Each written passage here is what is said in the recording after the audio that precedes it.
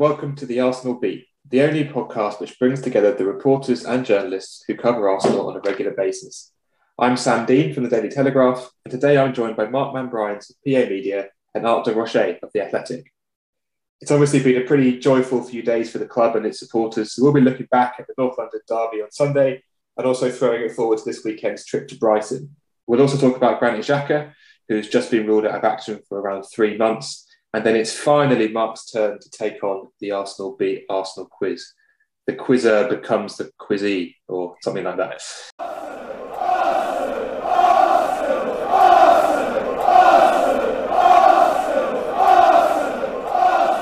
Mark, as it's your special day in the hot seat, I'll come to you first. We were both there at the Emirates on Sunday. Firstly, what a performance by Arsenal, and secondly, what an atmosphere at the Emirates. So was that the best you've heard it, do you think, or certainly one of the best you've heard it in all your years doing the club? Yeah, it's definitely up there. I think it's only magnified by the fact we've not been used to it. We've not had fans in stadiums for ages, and we joke amongst ourselves that people say it's good to have fans back, yet we say, oh, it means we can't drive to stadiums, and we have that look of it. But when you see what happened on Sunday, it just shows you how much they were missed during that whole lockdown and the restart and everything like that. In terms of performance, I fully turned up expecting it to be two sides playing poor football, and I felt a bit sorry for Arsenal really, because if I just highlight Monday Night Football, really, the guys are obviously great, but I think 95% of the analysis was about how bad Tottenham were. And for a team that it's normally Arsenal that are on the receiving end of that kind of analysis. So the one time they've actually gone out in the past few years and put a team to the sword like they did, and it all seemed to be pointing towards Spurs not playing well. Now, let's be honest, Spurs are utterly diabolical in that first half. I thought Arsenal played well, but they just cut through them like a hot knife through butter. But you've still got to have the players out there to do it. And I thought from the kickoff, they had all the right. They had the right attitudes. They had the right get up and go to just get about Spurs. Knowing they must have obviously known Spurs' heads have dropped because that had happened to Arsenal. It's about getting that momentum, isn't it? They have it now, and that first half they just blew them out of the water. What did you make of the performance of Emile Smith-Rowe and Bukayo Saka, especially because lovely piece on The Athletic this morning by your colleague James Nicholas talking about the connection between those two. And a good stat is that they've now got the most goal combinations between them. So they've each set each other up more times than anyone else in the squad since the start of last season, which is quite striking given that Smith-Rowe didn't play for the first half of last season. And obviously you've got Lacazette and Aubameyang, who are supposedly the two main guys up top. So of those two in particular, how good were they? And what did it say about sort of the academy and everything about Hale End and the fact that these two were the star men on the derby day?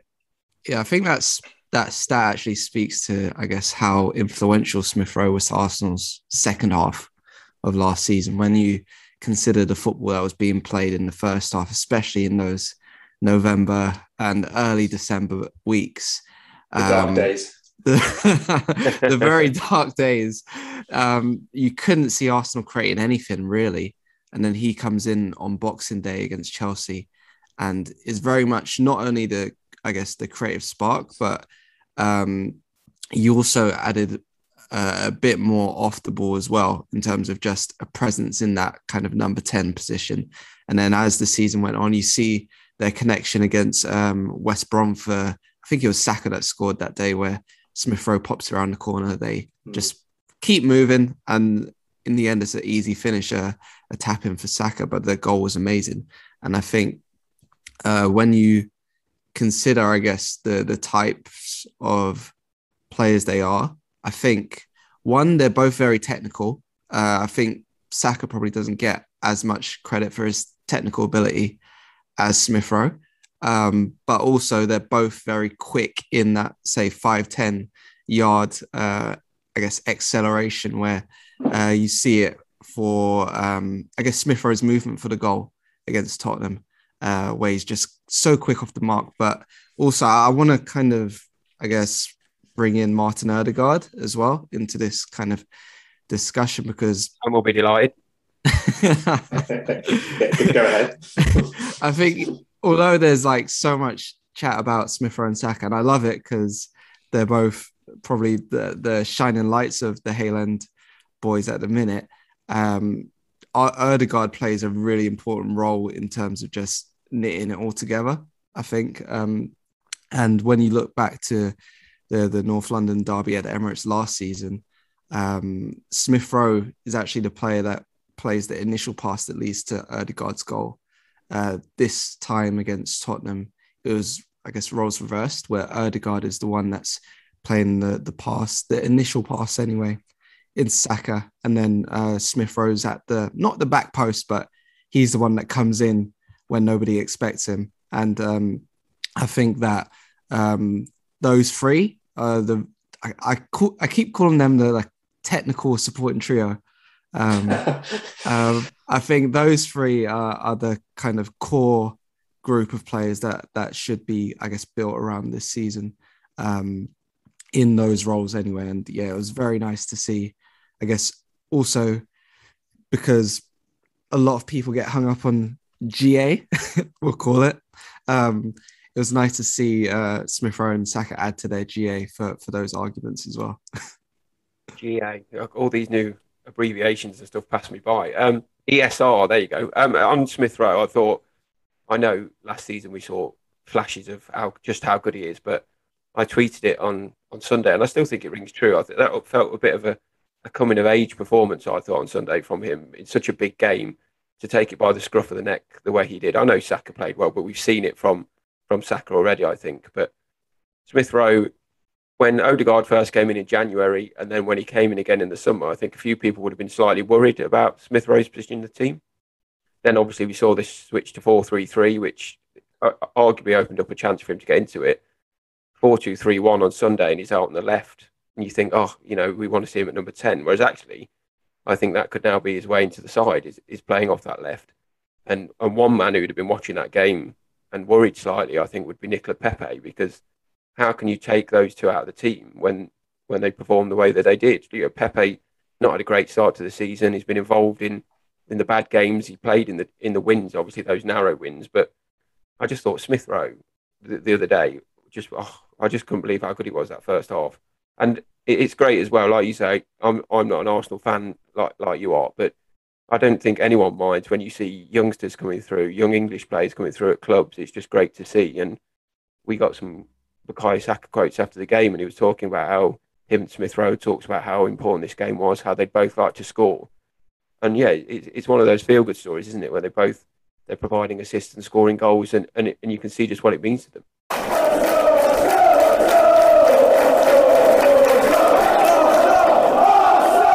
I think the balance of the forward line seems quite good when they have Smith Rowe coming in from the left, because obviously Tierney provides so much width on that side, and Tomiyasu doesn't do anything like that on the right, where he's a bit more defensive minded because he's more of an out and out defender.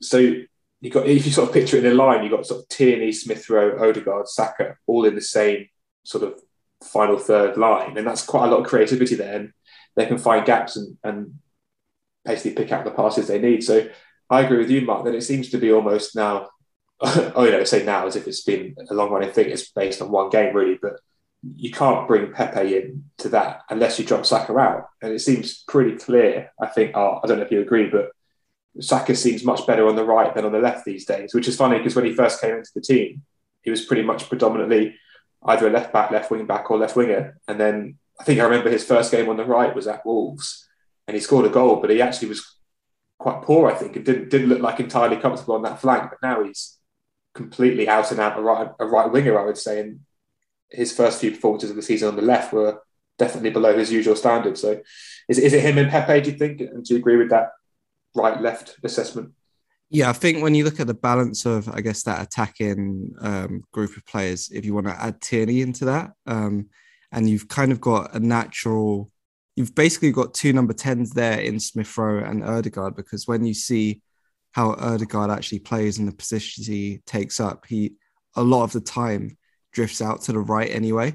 So Smith Rowe can come into those more central spaces, then Tierney can bomb on the left. And I think they might have mentioned it on Monday Night Football in the build-up to, I think it was the second goal, so Aubameyang's, where Arsenal are still still building up with Ramsdale and Xhaka, and Ødegaard is actually telling Saka to stay high.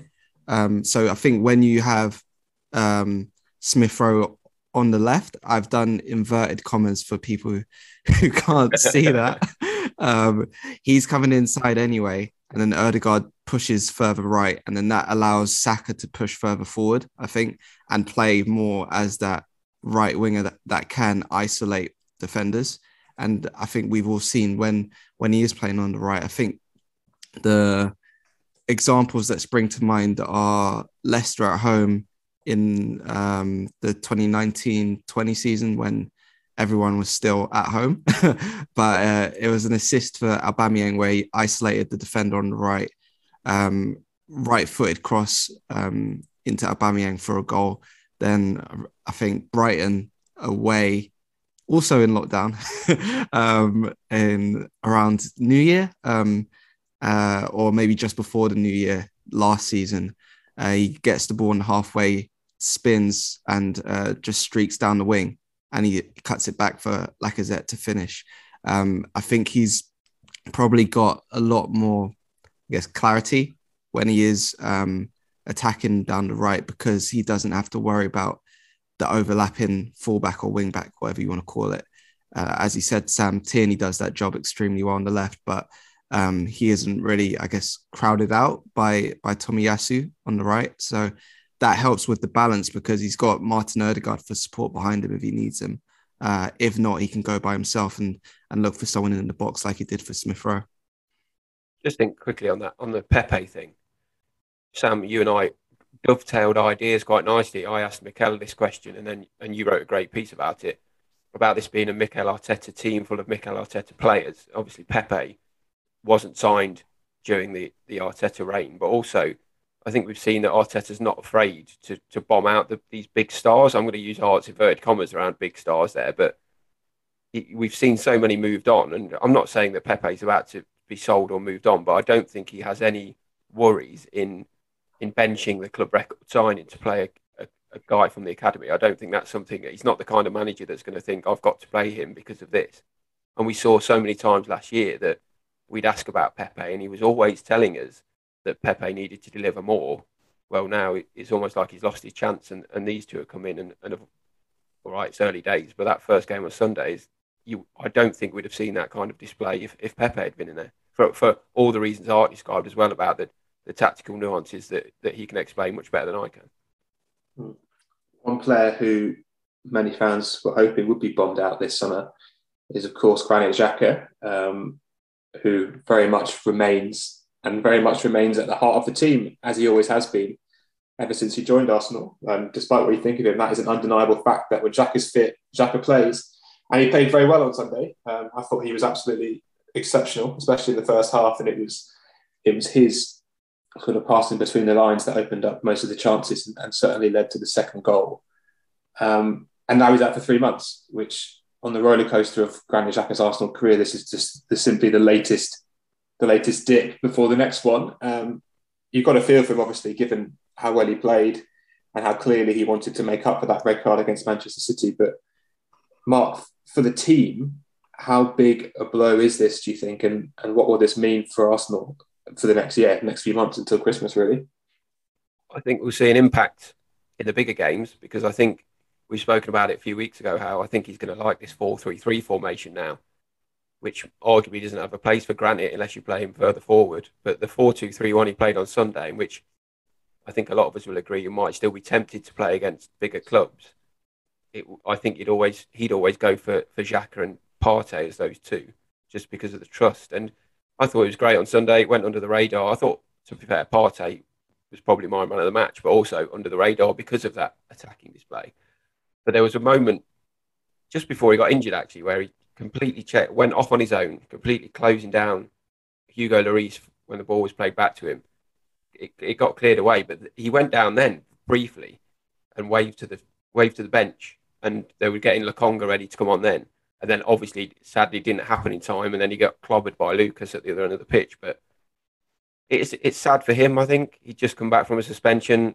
I know we say it time and again about him, and he was looking to prove himself again, because he always seems to have to prove himself Whereas all the managers he has know how good he is and put trust in him. He seems to always be like facing a losing battle with fans to prove that he deserves to be in that team. Sunday was a great performance. You'd have liked to think he could have stayed in that team and keep it going.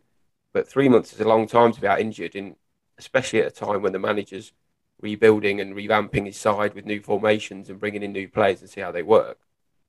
So what, we due back around Christmas, New Year time, and by then you don't know if Partey and Lokonga have suddenly clicked or he's steadfast in a 4-3-3.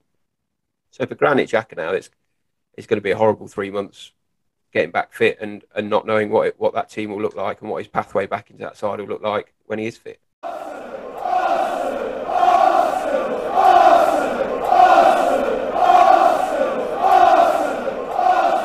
It feels like this Brighton game, well, it's really interesting to think how he might set up against this. My gut instinct would be that he would stick with 4-2-3-1 against Brighton rather than going for the 4-3-3 he used against Norwich and Burnley, just because on that scale of bad Premier League team to good Premier League team, Brighton are quite high up towards the good side, I think.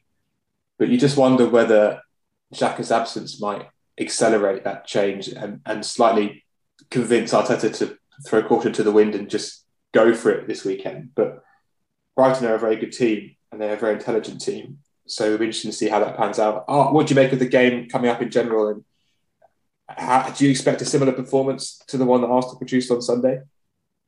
So, yeah, I think the main, not issue, but just debate in my mind is, like you guys said, what shape is Arteta going to go for? In terms of more general thoughts, I'm not overly optimistic just because of how Brighton have started the season. I know they were quite lucky to get a point at Crystal Palace on Monday with everything that happened in added time at Selhurst Park. But it just does feel like another big test, because when you think about Arsenal under Mikel Arteta, one of the biggest episodes on the field anyway was away at Brighton in just as we were coming back from Project Restart. Obviously, he actually used a 4-3-3 then. That was when he first trialled it against Manchester City and then against Brighton, lost both games. But in that game, that's where Matteo Guendouzi played his last game for Arsenal so far. I'll say so far in inverted commas as well. But first half, they looked very good. And then second half, everything just sort of unraveled. And I feel like they need to be in a place where they don't resort back to those individual mistakes that cost them games, cost them so many points last season as well. I feel like if he does go with a 4-2-3-1, the only, and it's not even really a criticism or a concern, is just how I'm assuming Lokonga would fit into that and instead of Xhaka, is how the left foot, right foot balance goes, because we know that's something that Arteta has been very big on since he came into the first head coach, now manager role at Arsenal. You saw it with his centre-backs, Pablo Mari and Gabriel, coming in as one of his first few signings. And you've seen it with, I guess, Xhaka's constant presence in the team last season as well. So building on the left is something that I'd be quite interested to see if he does stick with the 4-2-3-1. If he goes back to the 4-3-3, we all know Thomas Partey is the guy that he's going to trust to be that, I guess, first receiver off Aaron Ramsdale at times. Sorry if you just heard the door close. I forgot to shut my living room door. But yeah, I think everyone just wants to hear what you've got to say, mate. That's all it is. No, the door closed. It didn't open. Oh, no one wants to hear what you got to say. But yeah, so that's kind of where my thoughts are at the minute. I think it should be kind of similar to the game I mentioned earlier around Christmas time last year. It should be a fairly not comfortable, because Brighton will give them a big test, but I would expect a fourth win in a row to keep that momentum going ahead of, I guess, the reunion with Patrick Vieira the following week. Okay, hear me out on this. I'm doing one of my slightly quirky deep dives. I'm going to argue that game at Brighton in the Project Restart, as you said, the Guendouzi game, which obviously was the game in which Bernd Leno got injured and led to the Emi Martinez resurgence out of nowhere. I reckon that incident has indirectly led to Lionel Messi scoring for PSG against Man City last night. Here we go. This is going to be fantastic. How long we got, everyone? How long we got? We'll do a podcast special on this. It's like, have you seen the domino effect meme? Yes, yeah. Yeah.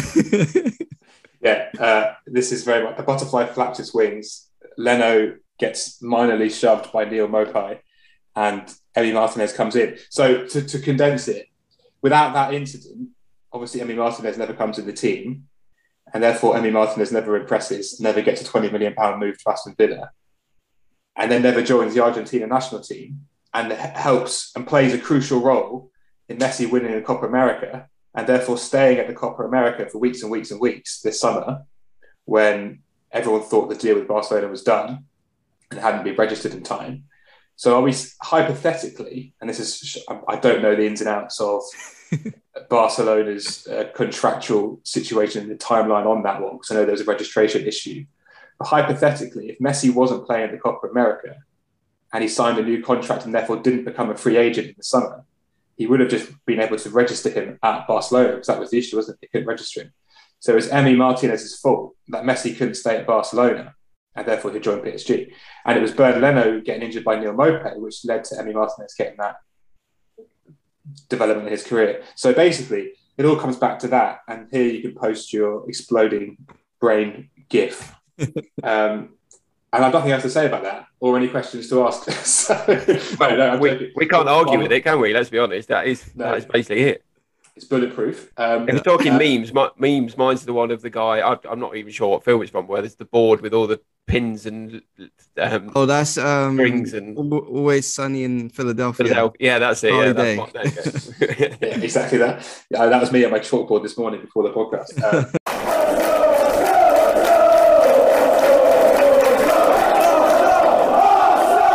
Pivoting urgently back towards this game, Mark. Hypothetical question again. Let's say, hypothetically, Arsenal lose the next 8 games in a row and Arteta gets sacked because there's simply no way else of doing it. Do you think Graham Potter would be a candidate for the Arsenal job? And if so, why? And if not, why? 100%. Because I think the obvious answer is look at the way he wants to play football. And he's been given the time to implement that at Brighton when you've got to give them credit. You've got to give the club credit, because other clubs would have sacked him, I think, when they've had those spells of struggling to get results and struggling to score goals. But he seems to have a squad now that he likes. He seems to have a formation that he likes. I think he makes players better that were already there when he got the job. I think the recruitment's been quite good. I don't think that's just Graham Potter, but I think the recruitment's been very good. And I just think you could apply what he's doing there onto Arsenal, which sounds silly because Arsenal are obviously a much bigger club, but I don't think he would be, put off by the task of coming to Arsenal. I think some fans wouldn't like it because he's not a big name manager, but unlike Mikel Arteta, he's got managerial experience and he proves that he can get teams winning and winning in a good style. We saw him win at the Emirates with an Ostersund side, and I think I could remember about 2 of the players that played in that game, but they played quite well. They had a good style about them. He's used that same blueprint at Brighton, and imagine giving a manager like that better players, with all due respect to those players at Brighton, giving him better players to be able to do it with, surely means that he'd just be able to implement it more. Whether the more senior players in that Arsenal dressing room would accept him is another question, I think, that only time would tell. And the beard is fantastic as well. I feel like Arteta's pretty much cleared out all the players who would object beyond the few that spring to mind. So it's almost like the groundwork's been done. I don't think you would have put Potter in that job when Arteta was appointed, given I don't think he's quite the disciplinarian, and he wouldn't have had the same power to wield that Arteta came in as a former player and all the status he had at the club already. But Mark, do you remember you and I out in Ostersund, I'm pretty sure it was you. You're going to embarrass me now and say it was actually some other journalist who I was with. But I think it was just you and I at the Ostersund press conference out in Sweden, where people were skiing past us on the pavements. Yeah, which was a crazy day. Do you remember much about that? Talking to Potter, you and I had a little chat with him afterwards, didn't we? Did you think then this guy was going to go on and be this extremely exciting young English manager? I think it might have been you, me, and Charles Watts. Actually, I think the three of us were there. Sorry, Charles. I've absolutely erased you from my memory. In the biathlon centre, wasn't it? Yeah, I remember he did his press conference quite early, and then Wenger did his in the evening, didn't he? When all the big hitters arrived. But I was struck by a man who was very confident with how he spoke to us, and he seemed quite determined in his plans and to be fair to him as well, he obviously wouldn't get caught on that question that everyone wanted to ask him, which was, are you desperate to manage in England? And he did quite a good job of saying, well, I'd like to do it one day, but this is my project now. He built that club up from the ground almost, didn't he? So I think he's a very savvy man. I think he's one of those guys as well. You can imagine can lose his I was going to say lose his bottle. I meant more in terms of getting in the dressing room, losing his head a bit if he's not happy with what he's seeing on the pitch. I definitely think he's got that about him. But yeah, I think he impressed me then, and he's impressed me most times since. I mean, I've sat through some of his press conferences, and he might not be the most enthralling of characters, but he seems to have a very, very good understanding of some of the minutiae of the game that other managers might brush off, I think. Arsenal, I'm going to put you on the spot here. Any Brighton players you'd take and put them in Arsenal? Danny Welbeck. Oh, my voice. That guy Welbs. Sorry. We'll put them in inverted commas. That guy Welbs. I was happy to see him score the other week. Obviously, he scored an amazing goal at the start of the season. So I think he's going to have to be obviously got to be on the list. And then also, I know Yves Bissouma got a lot of talk in the summer. I think now that Lokonga's in, that ship's maybe sailed, I think. Aside from that, I love Tariq Lamptey. I think I first saw him play against Arsenal under 23s at the EBB Stadium. And then a couple weeks later, he's making his Premier League debut at the Emirates, and he only came on for maybe 20 minutes, but he didn't, I guess, single-handedly flip the game on its head, but the impact that he had in that short time on the pitch was just quite amazing, especially when you consider how small a player he is. He was very two-footed, very direct from right back, and just made an instant impact. So he'd be the one that springs to mind. But I do think that ship's probably sailed as well now that Tomiyasu is in, and it seems like Mikel Arteta favours taller players now. So that's probably just me on my Football Manager save Sunday. Twitch, everyone. Do you follow people? I was going to say follow him on Twitch. Do you follow people on Twitch? Is it like you follow? Drop your handle. Drop your handle. What's your Twitch handle? It's at Art de Roche. So if you want to watch me play Football Manager, that's where I'm at. Or Quidditch.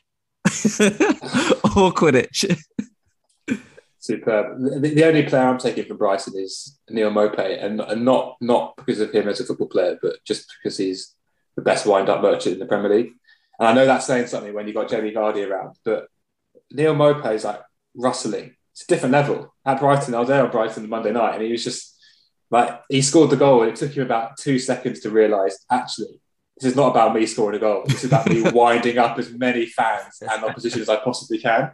And obviously the Guendouzi thing was a pretty fundamental moment in Guendouzi's whole career, simply because Maupay got in his head. So yeah, bring him over just for the drama.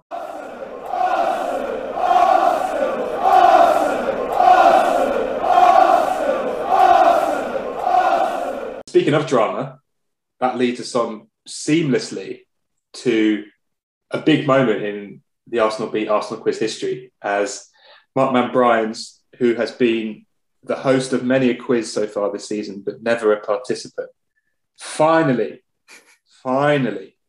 takes the step forward and here we go on the quiz. To use inverted commas, I'm shitting myself. Mark, remind me of the scoreboard and what you need to get to top it.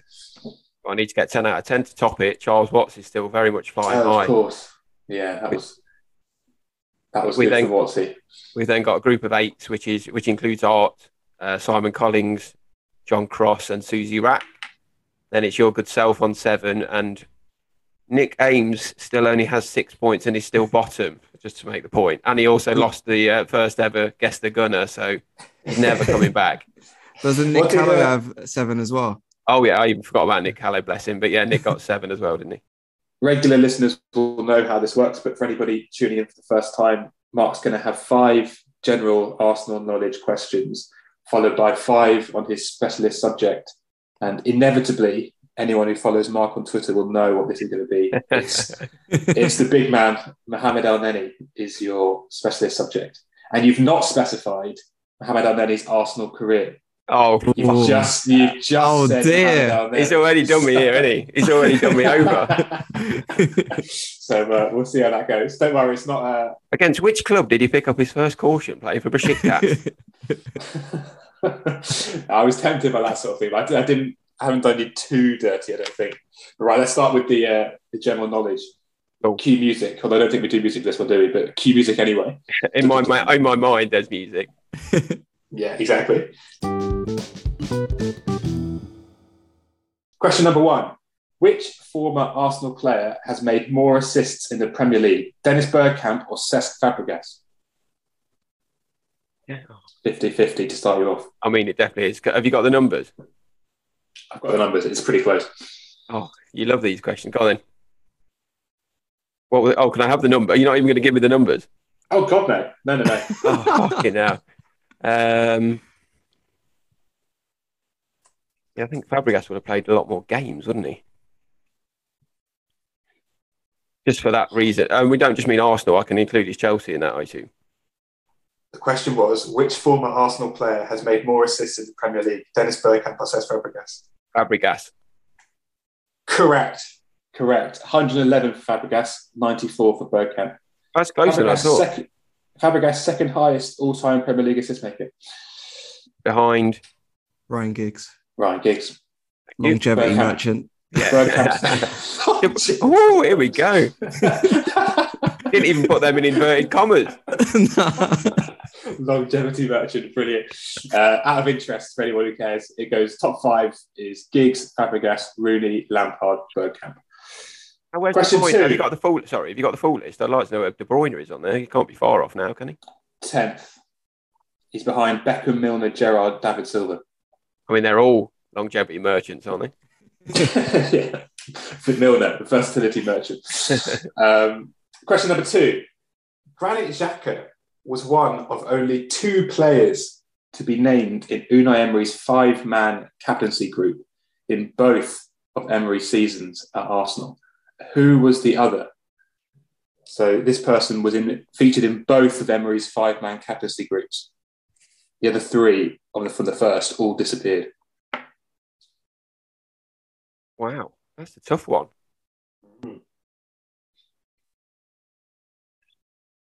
I mean, when did Aubameyang get the armband then? He got it when he stripped him a bit, didn't he? I'm sorry, this is going to be great noise for everyone. I'm trying to even think who'd be knowing smile. I'm trying to think who'd even be in it. To be fair, do you want a little steer? Well, obviously, yes. So let me find. So his first captaincy group. So this would be in the 2018-19 season. Included, and obviously these 3 are left, which is the point. Petr Cech, Aaron Ramsey, and Laurent Koscielny. So Granit Xhaka and one other survived to be featured in the next captaincy group. I've got it down in my head to I don't think it's Aubameyang. I think that's too obvious. I've got it down to 2. And neither are still at the club. I'm just going to keep looking at you now whilst I try and get more. It's like Guess the Gunner all over again. Heart rate spiking. Right, I'm going to look up. I'm going to look at art while I ready. say I'm going to say these two names, and I'm going to pick one. I think it's either Bellerin or Mesut Ozil, and I will go for Mesut Ozil. Correct. Oh, correct. Nice. Oh. Good. I mean, you took your time there, but you've got the answer right. So fair play. Yeah, Mesut Ozil. I think I would have gone Bellerin, but I was thinking it might be Monreal, but obviously they did the captaincy group late after Monreal had left, didn't they? That was the thing. It took him about 2 months to get the captaincy sorted. Sorry, I cut you off. Yeah, Ozil was captain when he had his last masterclass against Leicester. What a game! What a game! Did he score about goals? What was it? What do you call them? I can't remember what we call it. The finish.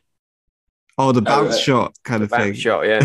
We never did get to ask about that, Sam, did we? That would be something you would take to your grave.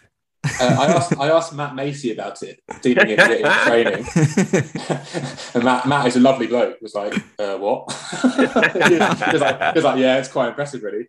I kind of hope for a lot more, but maybe it's just me. Well, 2 out of 2 so far, Mark. Good start. Question 3.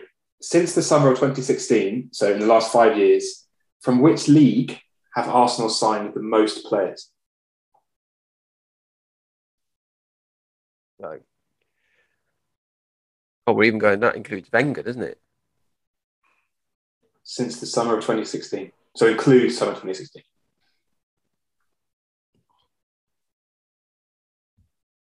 Art's thinking so hard. He's looking out the window like wistfully. The Premier League's got to be quite high. That's not my answer, but the Premier League's got to be quite high in that list, I think. Check. Louise, Willian, Ramsdale, White.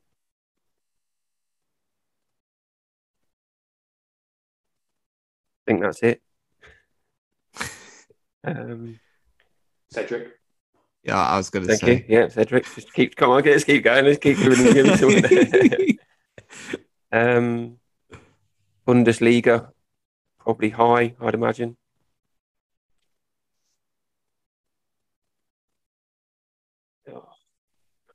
I'm going to say the Premier League. Incorrect. Oh, it's can I have a guess?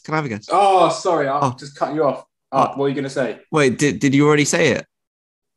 Yeah, but we can pretend I didn't. Oh, I was going to say Liga, but no, also close. It's actually La Liga. La Liga had the most, and I wrote down how many there were, but I've actually lost that document. But it is La Liga if you count them all up. Mustafi, the shining light. Yeah, Mustafi, Lucas Perez. Who else they got? Odegaard, obviously. Yeah, right. Danny Ceballos times 2. I do Odegaard 2 as well. I suppose they both count twice. Yeah. I didn't count Ceballos twice, but I did count Odegaard twice because they were separate deals.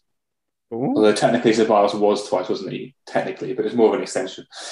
Question 4. Which former Arsenal player am I? I have made more than 100 appearances for my country.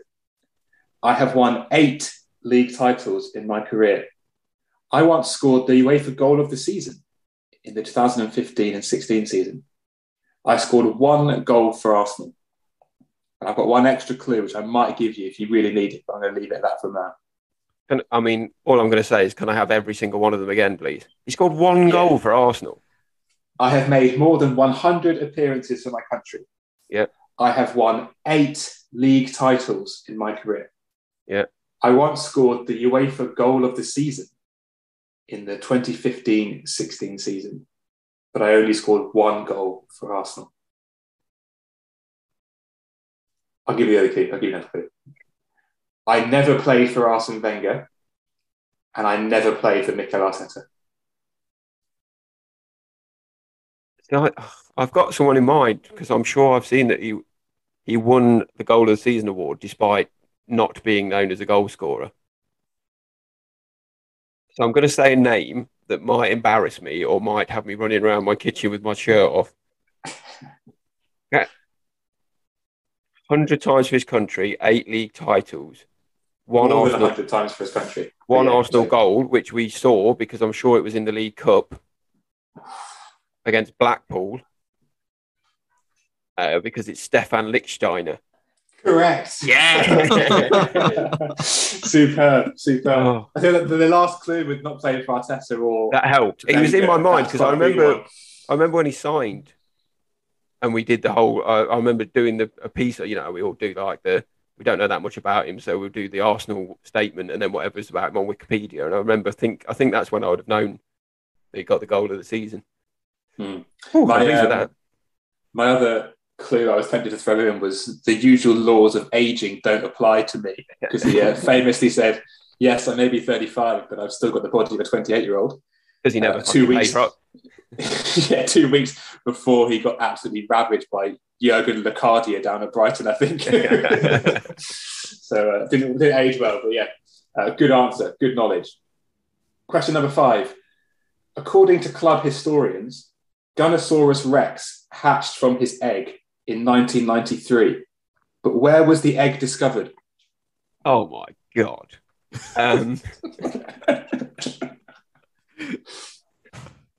This is the stuff of club folklore. Right. Can I have one bit of help here? Is it an actual place or something that's been made up, like a footballing pun that sounds like a dinosaur? No, he was discovered, according to the club, he was discovered in a very specific place, which is a real place. Do you know this, Art? No, sorry. Couldn't you have asked me the Burger King one that you gave to Charles Watt? I'd like to throw in one silly one. But this is actually deadly serious, obviously, because Gunnosaurus is a club icon. 1993, egg discovered. Oh, God. Centre circle at Highbury. Oh, I'm going to give you half a point.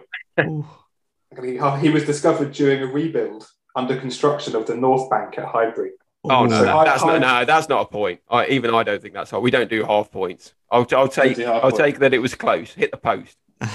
it was closer to 0 than it was to 1 point. So yeah, definitely. We'll round you down. He's 28 till he's 29. Exactly. Like Stefan Lichtsteiner. He's 28 till he's 42.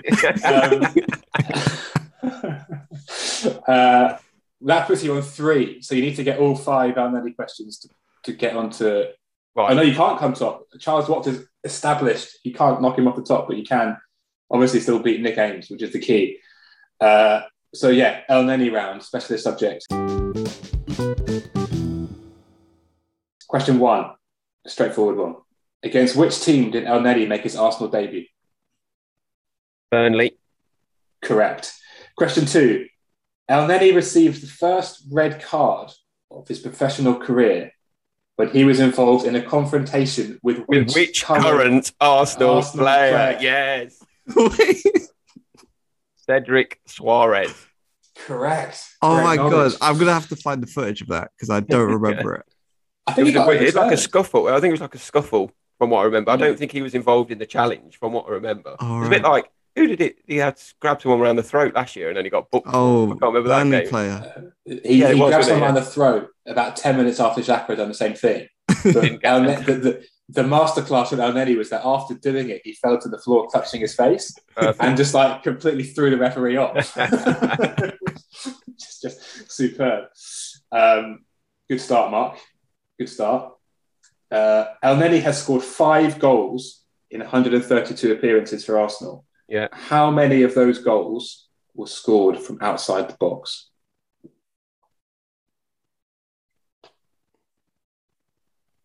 So I think it's 2 or 3. Olympiacos and Dundalk were definitely outside the box. Newcastle wasn't. I think that was his last goal.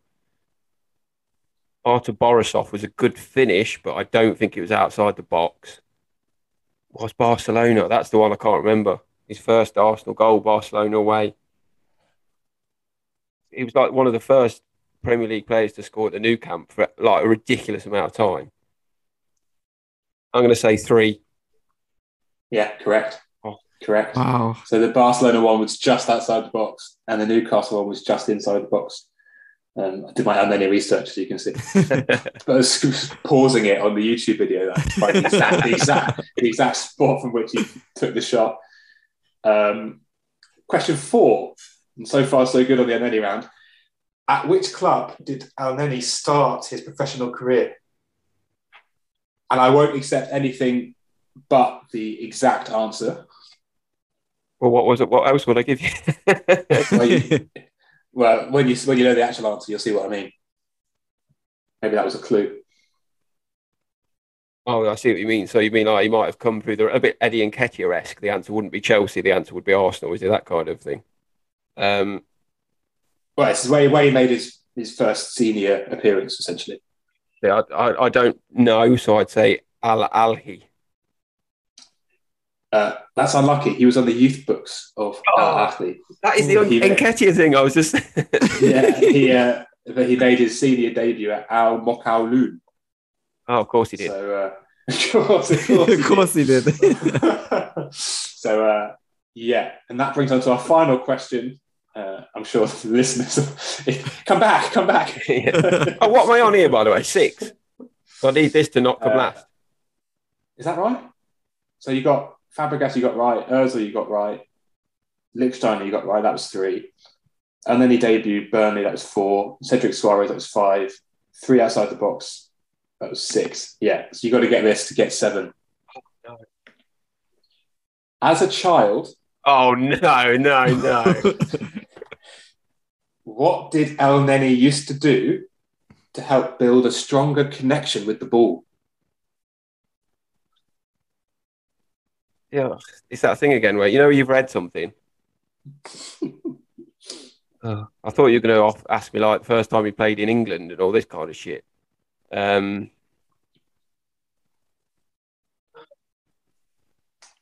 What an awful question. Little clue to make it just that little bit easier. This thing he did was a demand from his dad. His dad made him do it. Oh. Come on, Mark. It rings a bell. I know it does. It does. And it's like, it's in there. When something's buried in there, which is even more annoying. I think it's quite, it's not that weird, is it? Like, you'd think it'd be weird. I think it's moderately weird. I've got two ideas again, like I did earlier on. I'm going to say them both and see if you laugh at either of them, and then that won't be the answer. I'm going to stop my video so you can't see me.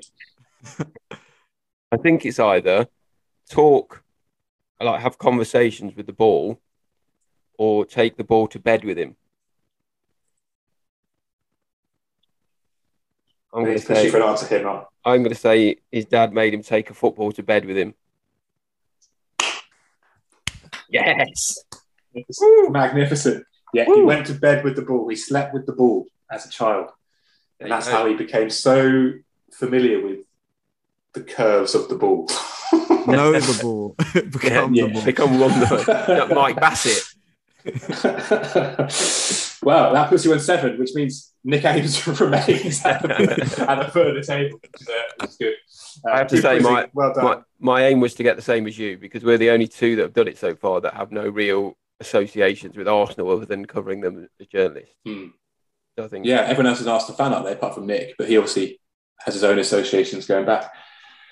Very true. Well, thank you. No, everyone. Thank you. Thank you for not embarrassing me on my Mo Elneny quiz. Although no, you did very well. I'm never buying an Al Mokawloon shirt in my entire life. He'll text you after this saying, "Enjoyed your quiz, Mark. Thanks a lot for that."